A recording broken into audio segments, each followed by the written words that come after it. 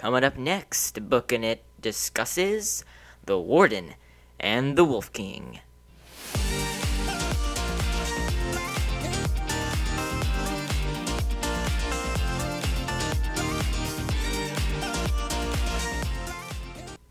Hey everybody, and welcome back to Booking It. I am, of course, your humble and eloquent host, Cooper Cobbs, and joining me today are my two friends, Matthew Killingsworth. Howdy. And Isaiah Ratsky. How you doing, guys? Hello. Doing good. Merry early Christmas. Oh, that's right. Actually, this will be about a week and a half before Christmas. So yeah, that's right. Exciting. Well, speaking of the holidays, how was your guys' Thanksgiving so far? We just wrapped up Thanksgiving recording time. Yeah. It's pretty good. I had a good Thanksgiving. Went to a lake house. We didn't go on the lake, obviously, but we had a fire and everything. Oh, I didn't think that would have stopped you. You normally do. No, that wouldn't have stopped me. That's true. I did get a video one time. This was, what was this, October or November? February. Of No, last it was year. last January. Oh, it's February. Oh, my goodness. Of Isaiah jumping off the lake house, yeah. That was insane. Isaiah was very adamant he wasn't going to do that. He went in, stayed in a little bit, and then he's like, you know what, I want to do it again.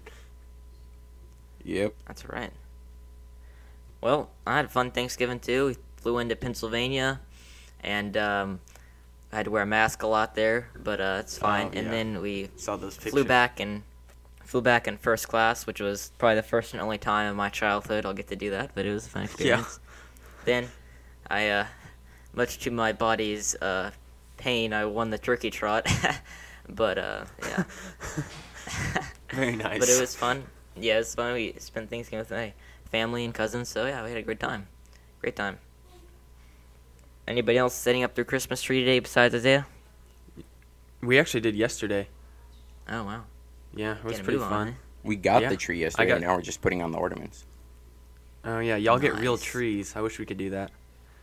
We always get It's funny fake how trees. we always set up our tree on the day the Iron Bowl happens, which is kind of sad. In case you don't know, I'm a big Auburn fan. Dad went to Auburn. Yeah. Anyway, Iron Bowl's today, which is exciting. Oh. But anyway. Yeah. Yeah, I probably won't watch it. That's cool. Yeah, I probably won't watch that either. Who's Michigan playing, Isaiah? I don't know. I don't really watch football right now. Yeah. Especially with Michigan not being so great. It's okay. Anyway, let's get... Says it really fast. He moves on. Okay, let's right. talk about most second half of The War and the Wolf King.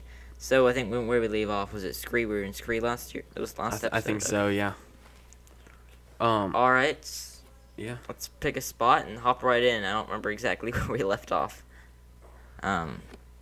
Well, I remember last episode I was going to read a section that I was talking about before we ran out of time, and I promised I'd read it this episode. So we were talking about, I was talking about analogies in the book, but then I started going on a little rabbit trail about Artham, and I really liked the part where he was explaining Anira.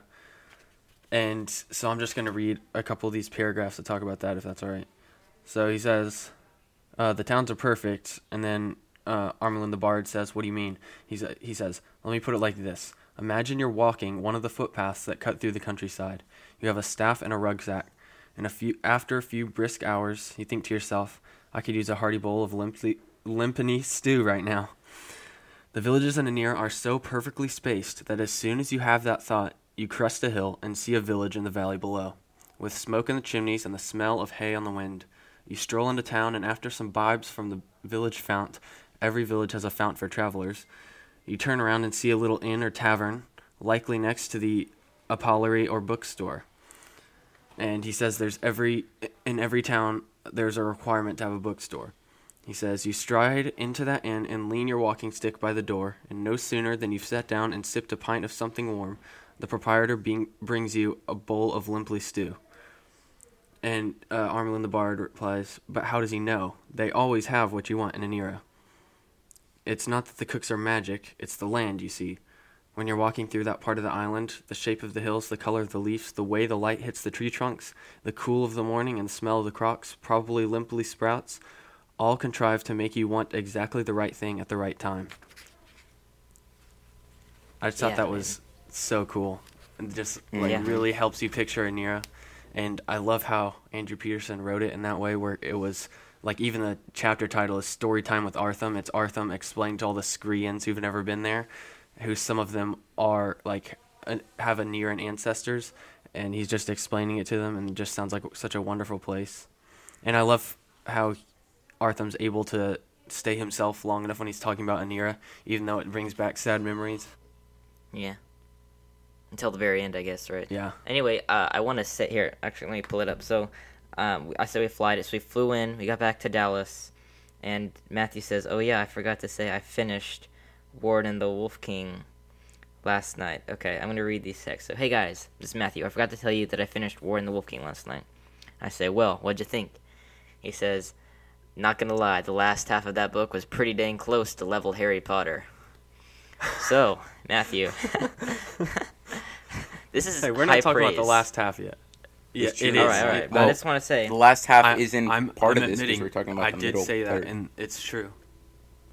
yeah, I mean, it's great. All right, so Cooper we're just talking couldn't about help this. himself but read that. I mean, Discuss this next week. I was like, is Yeah. it possible? Is this happening? I had to Yeah. rub my eyes. I mean, it was late night, but no. Anyway, Yeah. so one of my main things with Wingfeather Saga, it's kind of like a Star Wars conundrum. It's literally been 9 years, and everybody forgets Aenira even existed. But, Mhm. you know, is that Yeah. is that ever an issue for you guys, especially with kind of a Star Wars? It's been 19 years since the Jedi were gone. Everybody somehow forgot they existed. Yeah. It is interesting. I mean, definitely not everybody. It seems like all the important / like somewhat main characters still remembered it. But then like all the normal folk did forget about it. Yeah. Like some people thought it was like a legend. I don't know. Now that you It's like, now that it's you been say 9 that, years. Yeah. Isaiah, what about you? I don't really get how they could forget about it. Like, it was only 9 years. Yeah, same. Like, Same. Yeah. if it was And such if a it was big really and such a important and wonderful powerful place. Yeah. country, like, it's just gone and then you forget Yeah. about it instantly? What? Yeah. I mean, maybe Dang, it was but I just think because they were so distracted by the fangs and like they didn't want to remember because it reminded them Yeah. of how bad of a place they were in there. I don't know. That's true, and especially with later on in the books, how like a lot of the Cloven, they don't want to remember pretty much, right? Yeah. They Yeah. don't. It hurts to remember, so they're like, yeah, we don't really want to remember. But I think, yeah, I agree. My favorite parts are when they're learning about Aenira, just because it's so sparse and it's also very well written. And the times that it happens, that it's always some of my favorite parts. Yes. Anyway, See, that is now my second favorite part actually. But, Second favorite part, eh? yeah, my Oh. favorite part is in the last half of the book, so we'll talk about it next All time. right, talk about it next episode. All right. So, what do you guys think about just kind of the Battle of Scree and I don't know, just thoughts about this section, and then we'll kind of zoom in a little bit. It was good.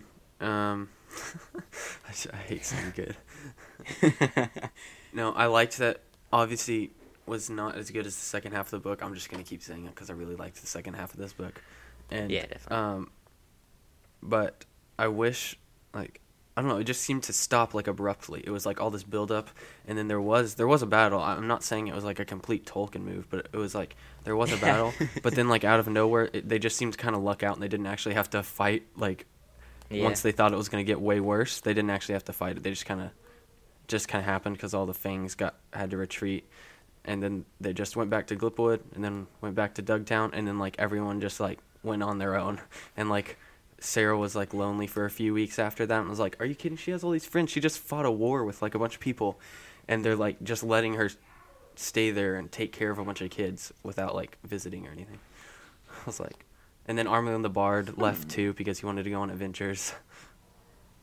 Yeah. I was just that's like, true. wow, that's kind of Yeah, that's- it did kind of have a very abrupt descent. I don't really like the ending or the second part of You don't this like book, the to be abrupt honest. descent? Well, Yeah. I'm fine with it. I think it works barely, but I just don't like the actual ending of the. I'll tell you what guess I it don't kind of like. sets up the end. most about it. What I dislike most about it. Yeah.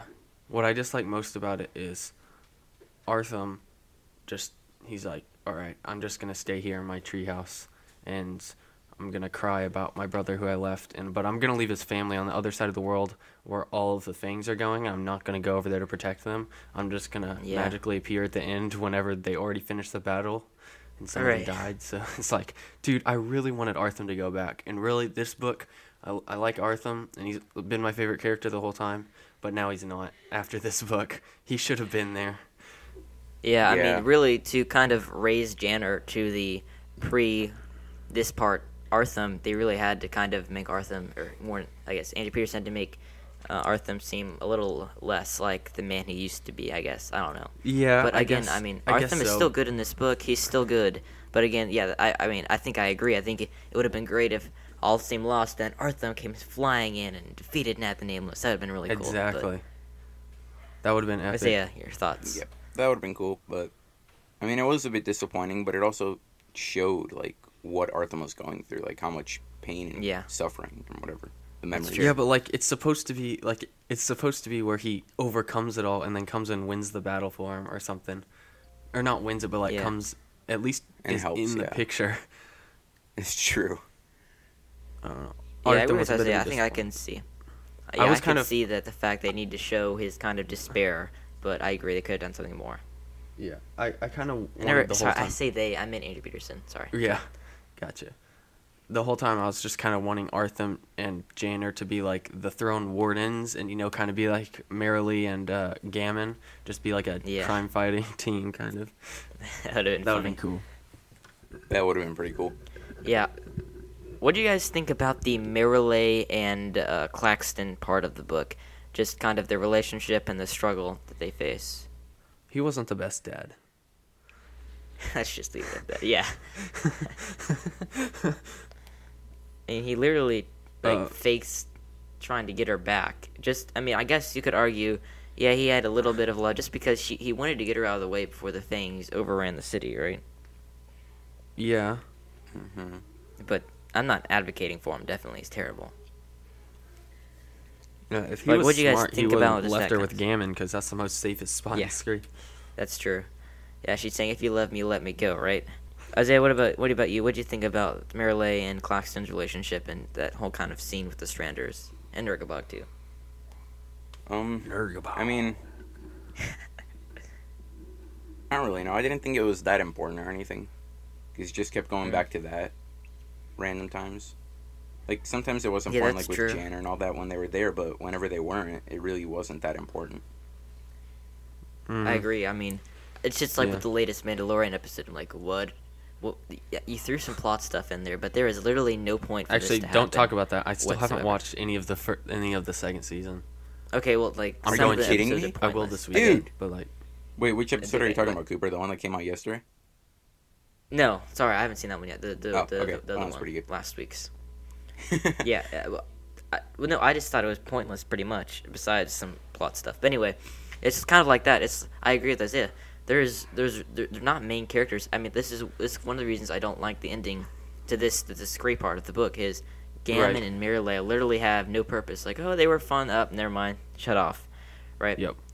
They have their own little purpose, but I mean, it's fun. But really, the Sarah is the only main character left on this side. She still has some part to play in the story. Yeah. I mean, we like Scree, we like the characters over there, but it's not the main point. From this point forward, though, Sarah doesn't really have a part. Because, like, Tanner's talked about it a million times about how she's been in the 4th page of the first book or whatever, and they brought her back and all that, and that was cool. But, like, in this book, she really sorry, Tanner's not going to be here for this. Yeah. Yeah, I mean, I like Sarah. I guess she's the only person who appears in the latter half of the book, besides Gammon and Merrily don't really. Technically, yeah. And Arthur, that's true. But I mean, like this area. But anyway, oh yeah. So again, I really like this section with Gammon and Merrily, and Gammon doing everything to get Merrily back. But again, I see like no set of tracks. They just kind of disappeared and then reappeared again. There's no development. I wish he had given us some like flashbacks in the past of what had happened. Because even I've talked about this, I think in North Beaton episodes maybe, about just how he just suddenly cares for her. Oh, sorry. Like, there's just this whole part where you think that Marilee and Gammon's relationship has grown stronger, and they care for each other, right? But you don't see that ever. You don't see that happening. It just starts. I mean, I wish we had some, because this is one of my favorite parts. Is when Gammon's trying to get Marilee back, but we just don't see enough that it could have been even better. I think I said this all in the first book, that a lot of stuff was kind of just like cheesy, if you know what I mean. Silly, like, cheesy. Just like some of the stuff they said. I thought when Marilee was like, "Someone get me a mask. I'm gonna be the Shadow Blade," or whatever. I was like, that is so cheesy. Yeah. I was like, that was awkward. And then at the end of the book, they brought it back, and they were like, "There's these two guys running across Scree, defeating all the bad guys, called the Florid Sword and Shadow Blade." And I was like, ugh, that's just cringe at that. Isaiah, it's your like thoughts? They tried to be superheroes or something. Yeah. I basically felt like the same as Matthew. I mean, in the beginning, I thought it was like kind of cool, but then I thought about it a bit more, and I'm like, oh, that's just weird. Just seems weird after a bit. But yeah. Yeah. I mean, literally, Gammon gives this great giant speech about how we're gonna defeat the Fangs, and if not, well, it'll be like the noblest ending in history, right, or something like that. Yeah. And we'll tell our children about it, and then the Fangs disappear. And Matthew was right. It wasn't. This was almost more of a Tolkien like has the battle, but it's like really lame. But this one just kind of flies away. Yeah. You know. Like they fought, and they, you know, it was hard, and then they got on top, and then it was hard, and then they got on top, and then they kind of regrouped because they beat the Fangs at the first battle, and the Fangs had all these ships, but then like, I can't even really remember what happened because it all happened in like one page. Like I think the guys blew up the ships, and then all the rest of the Fangs retreated across the sea, and then they were freed. Yeah. But like, okay, we've been criticizing this part for like 5 whole minutes. That's true. But I will say, after the end of the battle, when they all retreated and when they finally won, I did like the walk back to Dugtown with all the Glipwood township folks. Oh yeah, that was a fun part. I really liked that part, and then I loved how all the parents got to be reunited with their kids. It really had some like emotional weight with Sarah. Just she knows her parents are gone, and just stuff like that. I really wanted her parents to be back. Really sets it at the end. Yeah, well, if you ever read the Wingfeather Tales, they have this whole like 100-page story about her father. It's kind of oh my gosh. Yeah, it was my Armelin the Bard. I am your father. Yeah, that would have been really funny, actually. I am your father, Sarah. What? No, it cannot be. That would have been really funny. I'll cut off your hand to prove it. Yeah, I really like the part with Borley, and Sarah gets offered a chance to have a real family, and then she just kind of turns it. She turns it down. She stays. I really like that part. It adds some emotional weight, definitely. Yeah. I guess we should. Is that anything else you guys want to say about the Scree part of the book before we move on to part 3? No, there's not much else to say about Scree. It's just Artham just kind of ditched everybody. Yep. He went back to his treehouse and then just like told Sarah he was staying there. Yeah. And then you didn't see him for like basically the whole rest of the book. And when he finally did show up, I mean, I don't want to spoil the end, but like when he basically did, it was pointless. Yeah. I mean, I think that what was I gonna say? My goodness, it's kind of like in the like Return of the King, the ending of the Fellowship, wherever they kind of go their separate ways, but except it's not like a glorious ending. Like they're really high. You know, I guess they kicked the Fangs out of Scree, yay! But there's still some bittersweet stuff going on, and there is with Lord of the Rings too. Oh, by the way, guys, of this recording, we're only $5 away from reading Lord of the Rings, so make sure you go donate because we would love to do Lord of the Rings, right, guys? Yeah. Anyway, sorry, weird spot. Anyway, but like it just kind of it's really bittersweet, but it doesn't really work as it's kind of supposed to be happy and give emotional weight to Sarah for the ending, and it almost works. I feel like looking like this book it's really big. It's way bigger than any of the other ones. I feel like they had to cut a lot out of this part because it just feels kind of incomplete. Yeah. I feel like if we had a couple more chapters, like it's the same thing with Interstellar. Yeah, It might have been better if they just split it up into other books. Yeah, that would have been. I mean, We're Looking Part 1, Part 2. Yeah, I think that would have been great, because the same thing with Interstellar. It's an okay 2 hour and 45 minutes. It would have been a terrible 2.5 hour movie, but it could have been a great 3 hour movie. What I'm saying is, this book's already really long. Just add some stuff, especially in this part, because I think everywhere else is fine.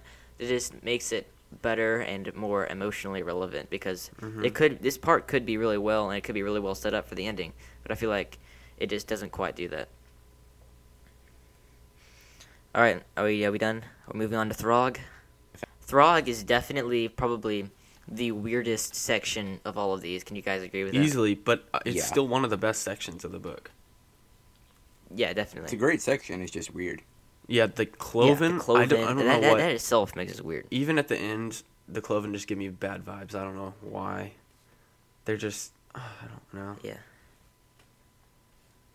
It's just kind of creepy. I like the Cloven. I like what they represent, but it's really just really weird and quirky. Yeah. I like them, but yeah. I mean, it's probably one of the it's well written, but it's the worst written of any of these sections. It's worse than Scree, I think, just because how do you write about like the Cloven and then the Throg, which is also really weird, you know? I mean, I actually thought it was pretty good, but yeah, I thought it was good too. I just think there was also this is another interesting thing.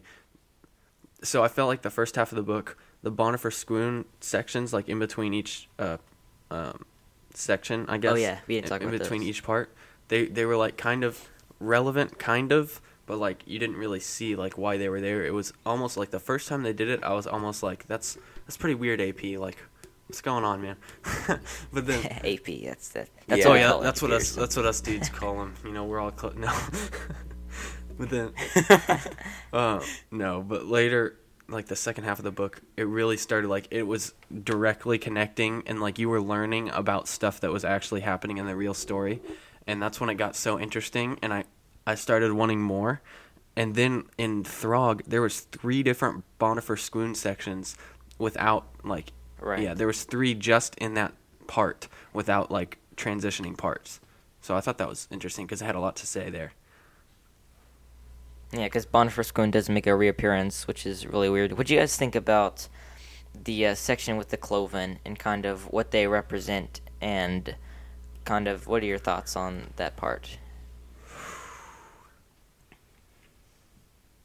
I thought it was a little disturbing. Very, like, it's definitely, it was weird. I think, the most, like, mystical, like, magical type, and I don't know what I'm trying to say here, but, like, you know what I'm saying? The most mystical, like, type part of the whole series that's just, like, kind of mysterious, you know? Mm-hmm. I know what you mean, yeah. Yeah. I don't really know how to put it in words. Really weird. Totally. Yeah, I like what they represent. We are like Matthew said, we're the parts with Bonifer Scoon and that kind of story, how it is outside of this story, yet it is relevant to this story at the same time. I'm sure Tanner would be geeking out if he was on this one, but it's really cool to see how the Cloven are made and what they have to do, especially kind of added on to what we learned in Northrop Eaton in a little bit in context with Monster in the Hollows. Just kind of how broken they are and how beaten up, and they're waiting for, I guess, like I said, we kind of talked about it a little bit last episode, but the seed to start the new garden. This one is definitely more with the Maker, and I really like that. Yeah. But what do you guys think about the seed to start the new garden? The prediction. Do you guys like that kind of prophecy? I'm gonna call it prophecy. Arendelle, or whatever her name is. Like the Maker and stuff like that. Yeah. Yeah. So like the Cloven leader is a tree, half person called Arendelle, who is Artham's old girlfriend. How does that even make sense? But then she becomes a tree. To turn into animals, and she turns into a tree. Oh. I don't know. Anyways, but it is kind of where I fit in the box. Yeah, but like you're asking about the prophecy, I thought it was a cool role that it played, because it took a while, because it started like you first heard about the prophecy pretty early on in the Throg section, and then it didn't really you didn't really see what it was for until close to the end of the book. Yeah, I mean at the very end, everything comes together, and you're like, whoa. Yep. Yeah. So, what do you think about the part with Esben and the cave and the Cloven over there? Did you guys like that section? Did it add anything that you didn't know? Did it take away anything? I don't think it was super like crazy important role in the story. But what part are you talking about? The Esben cave. Where Kalmar or older Chadwick took them to the cave. I liked it because it showed how like Janner and Kalmar were the two things that were keeping, and I guess Lily too. The jewels were the only things keeping Esben sane and like still a person kind of. Because what happened, like once you melded, was you like were like Artham, you were sometimes insane, sometimes sane, and you couldn't really control yourself very well. But like, you just lost your memory, basically. Yeah, I agree with Isaiah. I liked it, but I was kind of like, what purpose did this play? Like we've made a lot of comparisons to Harry Potter, but in Harry Potter, every small thing seems relevant, no matter what. Right. And same thing here. Like this little scene, it was great, but like, what did it have in the long run? Did it affect Kalmar? Well, we don't really get into Kalmar's head at all to see kind of what it did to him. And I think with Scree, it's just a little incomplete. I think it could have been really great and really emotional, but I don't know what purpose it served in the long run. All right, I think we can stop here. We'll have I think we'll move on a little bit because next episode is probably gonna be a really long one. Okay. Yeah. So. You guys want to stop here? Should we go ahead and say that next week? Next week for the Christmas episode, we are releasing The Gift of Magi. No. Wait on. We have Ward and Wolf King Part 3. Are you sure? And then looking back. Well, no. Yeah. On Christmas Day we're releasing. Yeah, on Christmas Day we're releasing Gift of the Magi. So that's our special Christmas episode. It's a short story. As an extra episode. And yeah. Definitely be on the lookout for that. We already recorded it. It's a very fun episode. Yes. You'll want to listen to it with your family on Christmas. It'll be a great fun episode. It's a little shorter too, I think. It's just a nice short it's a little story. short. You've probably heard the story before, even if you haven't read the short story. If not, it's been Disneyfied. Yeah, it's been Disneyfied. Hashtag Disneyfied. All right. Let's do some donor shout-outs. Isaiah, what would someone want to do if they wanted a donor shout-out? Well, they'd have to go to patreon.com/bookinit and choose any of the 4 tiers we have there to donate. And all of them give you a shout-out. That's right. Isn't it 5 tiers now? And, oh, no, we haven't added that one yet. Okay. Well, we're adding another tier. We're adding a cheaper tier, so you guys thinking, I'd like to donate, but it's too much. I don't know what it's going to give you yet. It'll probably be out by the time you listen to this. All right. So donor shoutouts. How are we gonna do donor shoutouts today, guys? Okay, I had an idea. So what about we do Clovens? Like, not necessarily. I'm not implying that the Patreons are like choosing to become fangs or anything. I'm just saying like, what if we just did like mixed animals just for fun or something? Ooh. Okay. So like, someone will name a Patreon and then they will say that like, what 2 animals mixed together they could be. I'll go first. All right, Nana, you will be a half human, half sheep. Okay. Van Pappy and Wayla, you guys can both be the same one. You can be a half human, half giraffe. Oh, that's pretty hot. All right, my grandparents, you guys can both be the same, and you'll be half bunny, half bear. All right, Becky, half bunny, half bear. Okay, Becky, this will be very special for you. You can be half sea dragon and half dinosaur. That's pretty cool right there. Isaiah's Uncle Sebi, you get to be a dragon and a lion. Yeah, that's because you're kind of a beast, you know? You were like in the military and stuff. That's awesome. So, and Jenny and Uncle Sam, you guys will both be half sea star, half lion. Okay. Is it my turn? Okay. Okay, so that's a new donor. We have 2 more donors after them. Isaiah's cousins. You guys can be you can be both swordfish and tiger. Oh, this is fun. See, it's a good idea. All right, and then our newest donor, Christopher. Thank you, my man. So, for Christopher, we have a special announcement thing, I guess. He has his own podcast called Like Lightning, where he reads his short stories and flash fiction, which he tells us is super short stories. So if you want to check that out, it's called Like Lightning, all caps.